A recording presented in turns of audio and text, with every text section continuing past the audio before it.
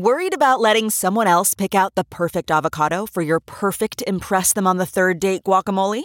Well, good thing Instacart shoppers are as picky as you are. They find ripe avocados like it's their guac on the line. They are milk expiration date detectives. They bag eggs like the 12 precious pieces of cargo they are. So let Instacart shoppers overthink your groceries so that you can overthink what you'll wear on that third date. Download the Instacart app today to get free delivery on your first 3 orders, while supplies last. Minimum $10 per order. Additional terms apply. Okay, picture this. It's Friday afternoon when a thought hits you. I can spend another weekend doing the same old whatever, or I can hop into my all-new Hyundai Santa Fe and hit the road. With available H-Track all-wheel drive and 3-row seating, my whole family can head deep into the wild. Conquer the weekend in the all-new Hyundai Santa Fe. Visit HyundaiUSA.com or call 562-314-4603 for more details. Hyundai, there's joy in every journey. You're listening to the Hash Headlines on the CoinDesk Podcast Network. Get caught up on this week's top stories from the Hash crew.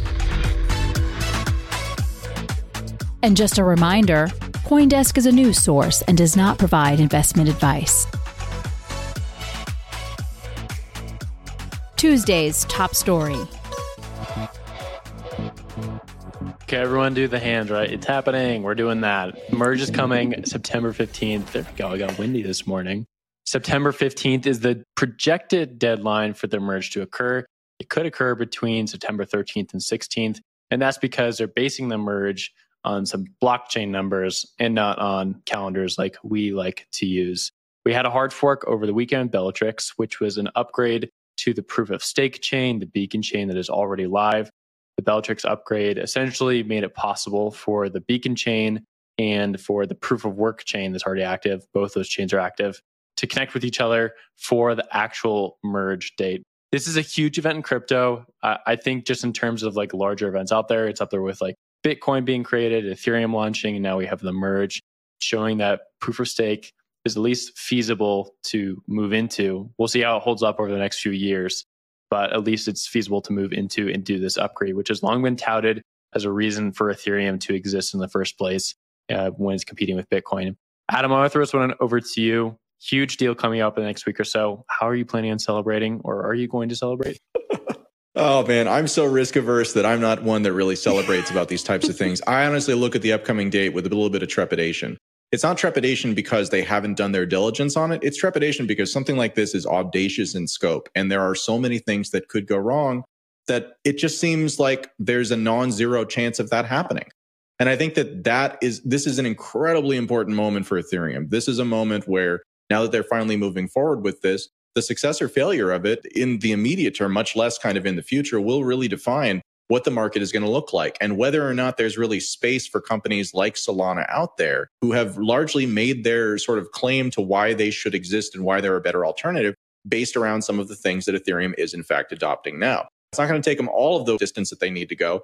But again, to the extent that this goes well, it will be an incredibly strong catalyst for Ethereum and will really kind of prove that they can do these types of things, which Bitcoin, for all of the things that it's good at, has always been incredibly conservative out of an abundance of concern because it's worth a lot of money. Well, Ethereum's worth a lot of money too, $200 billion in terms of value on that blockchain right now. And that's not even counting a lot of stuff.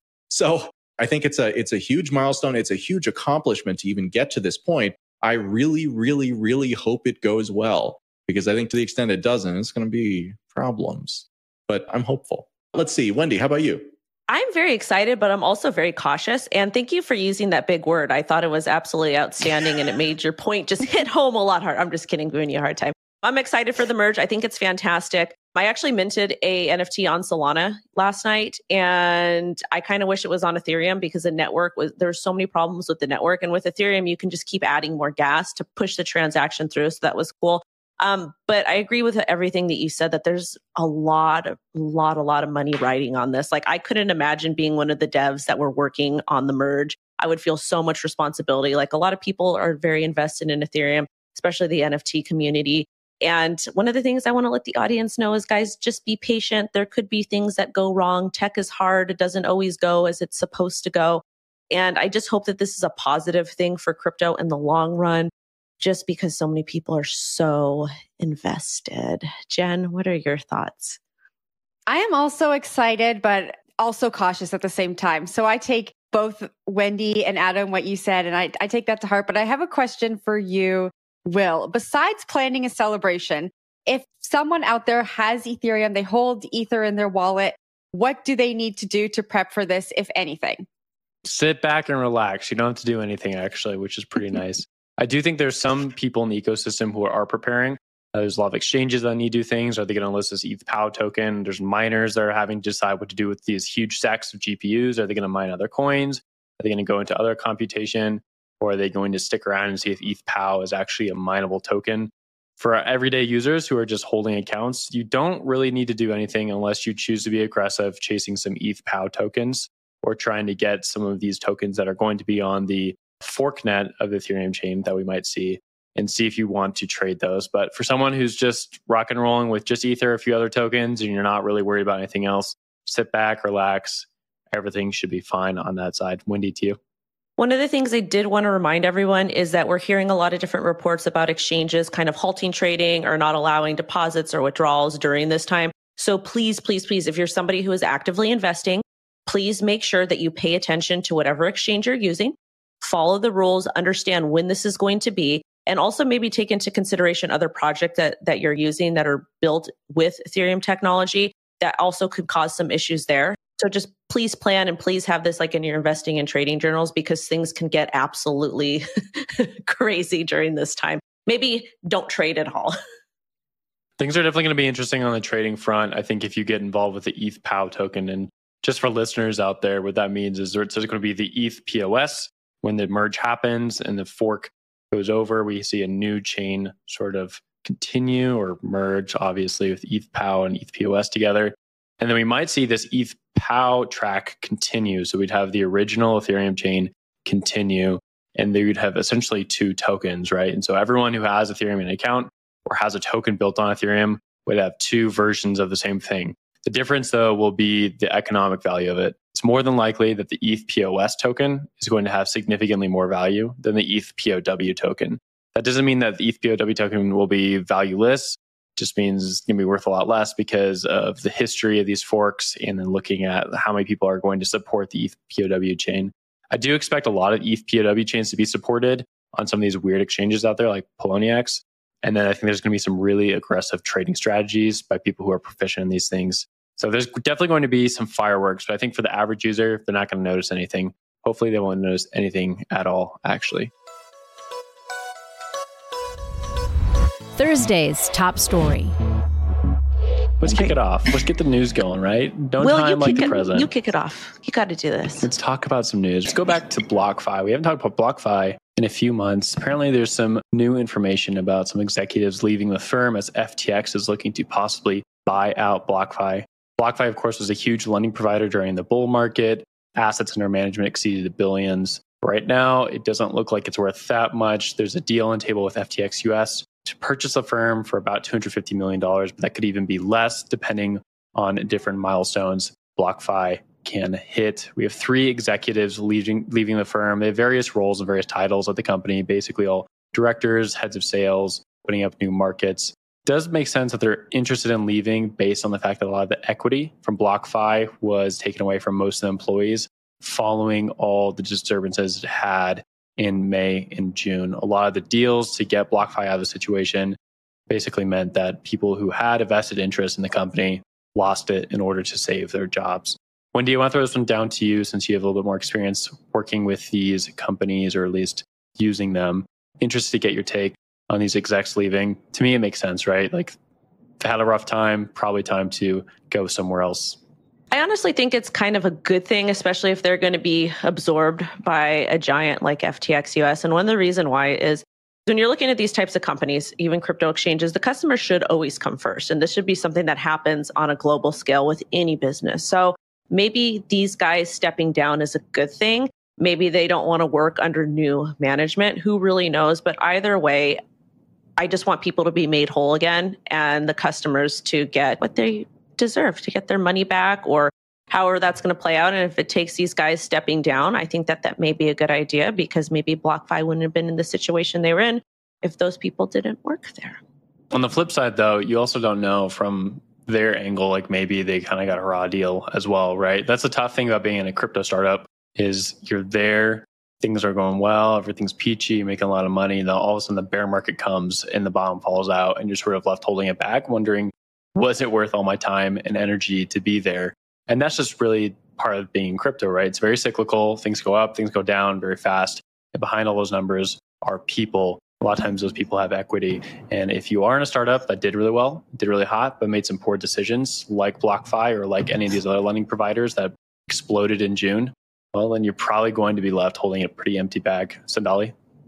Yeah, well, you're right. I mean, I get why they left. And from the looks of it, the equity situation isn't in their favor, obviously. But on the other hand, it's kind of upsetting that executives have the option of just kind of washing their hands and leaving at this point because things didn't work out for them.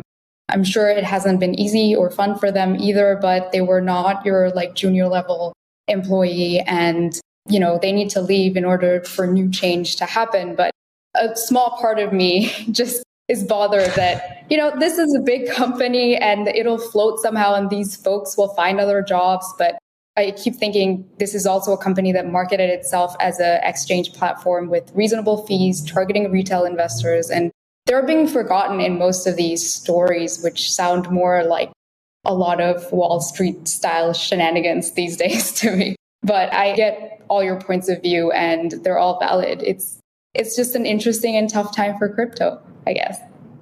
Yeah, I think we're going to see more stories like this as well. Wendy, I'll give it to you, though.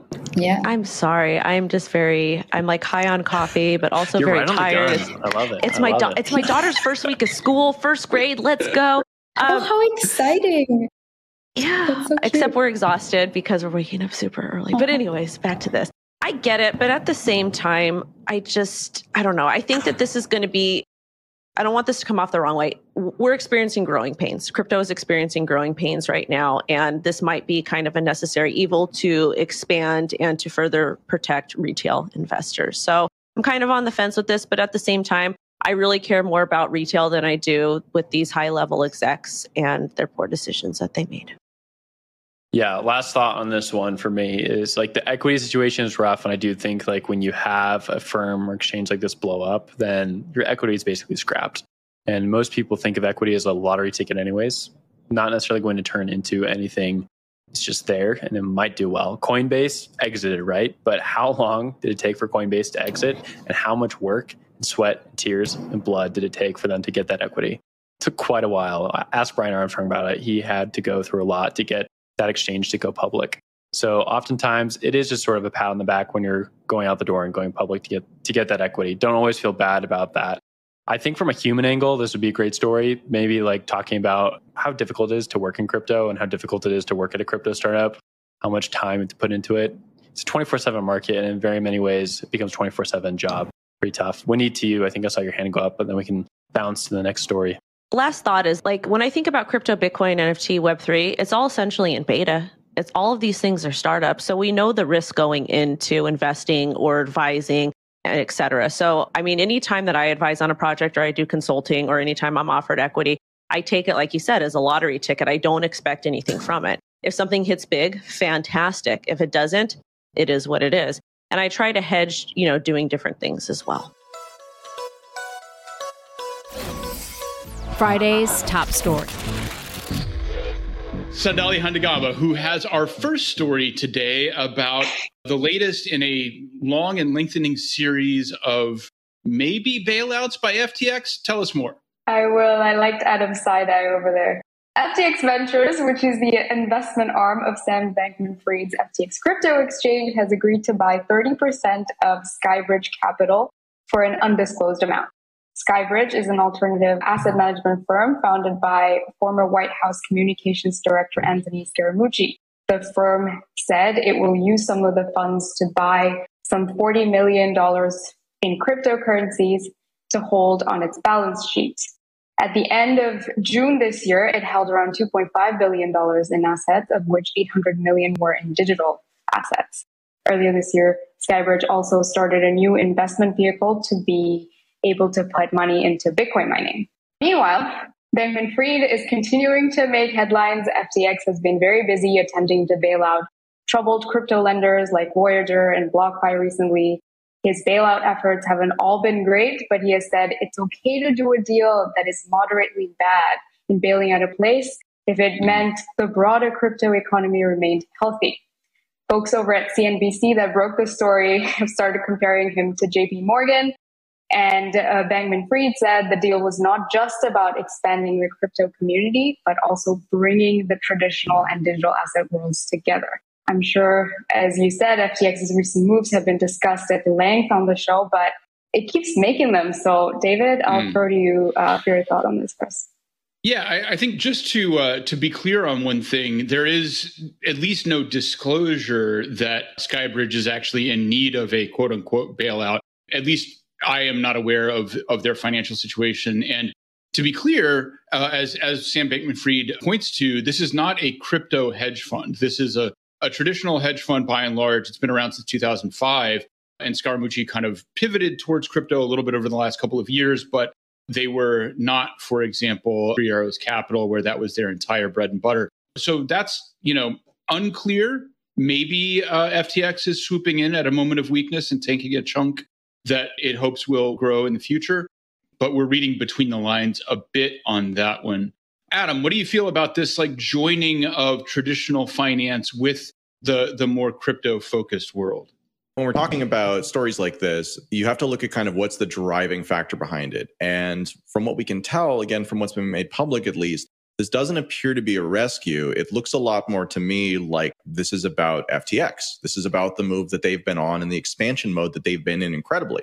Because again, remember, for as bad as things are out there for, the typical crypto company, FTX is not the typical crypto company. FTX is very much in sort of the catbird seat, and they can look around and they can say, aha, where can we achieve sort of the best value investment today? Because our thesis is that this stuff will be significantly more valuable in the future and that this is the low part of a cycle. So we've seen companies do this type of thing in the past. I think that FTX certainly is the largest example that we continue to see just in terms of splashing that money out there. But again, if you look at how successful they've been at establishing themselves as perhaps not the top exchange, but one of the most profitable enterprises and also one of the sort of broadest, reaching enterprises, this seems consistent to me as they are diversifying, right? And that diversification for Skybridge, the advantage comes that, hey, they're getting some capital in that's going to allow them to really kind of double down on their crypto investment without putting any more money from their existing investors in. It's coming from the crypto people.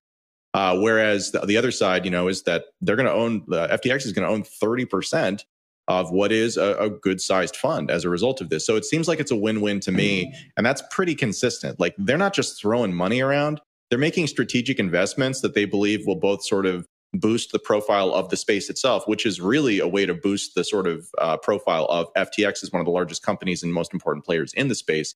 And then simultaneously, it's bargain shopping, right? It's like, where can we go to, to deploy capital? Because otherwise they're keeping it all somewhere, right? You got those billions of dollars. You got to put it somewhere. So this makes total sense to me. What do you think? Yeah, Sandali, you want to add more? You have other thoughts?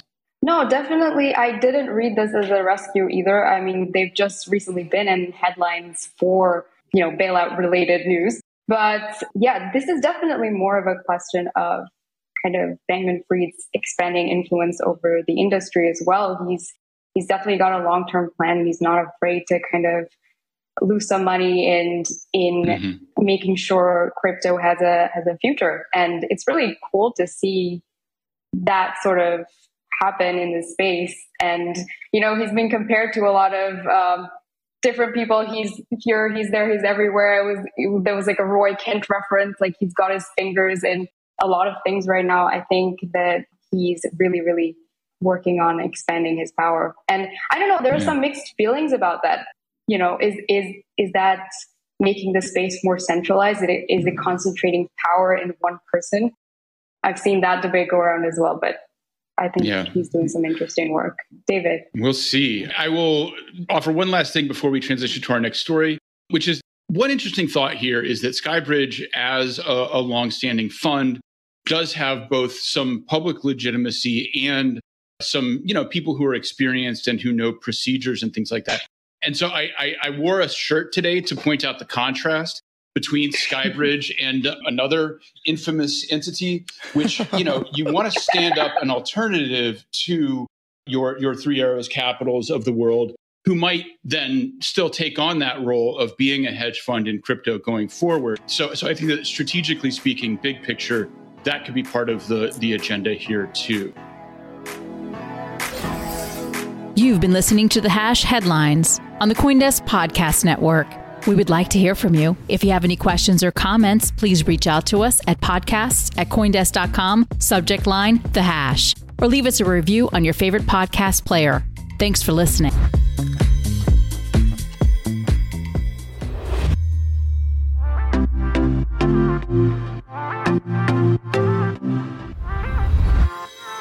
CoinDesk has a new event. It's called Ideas, the Investing in Digital Assets and Enterprises Summit. It facilitates capital flow and market growth by connecting the digital economy with traditional finance.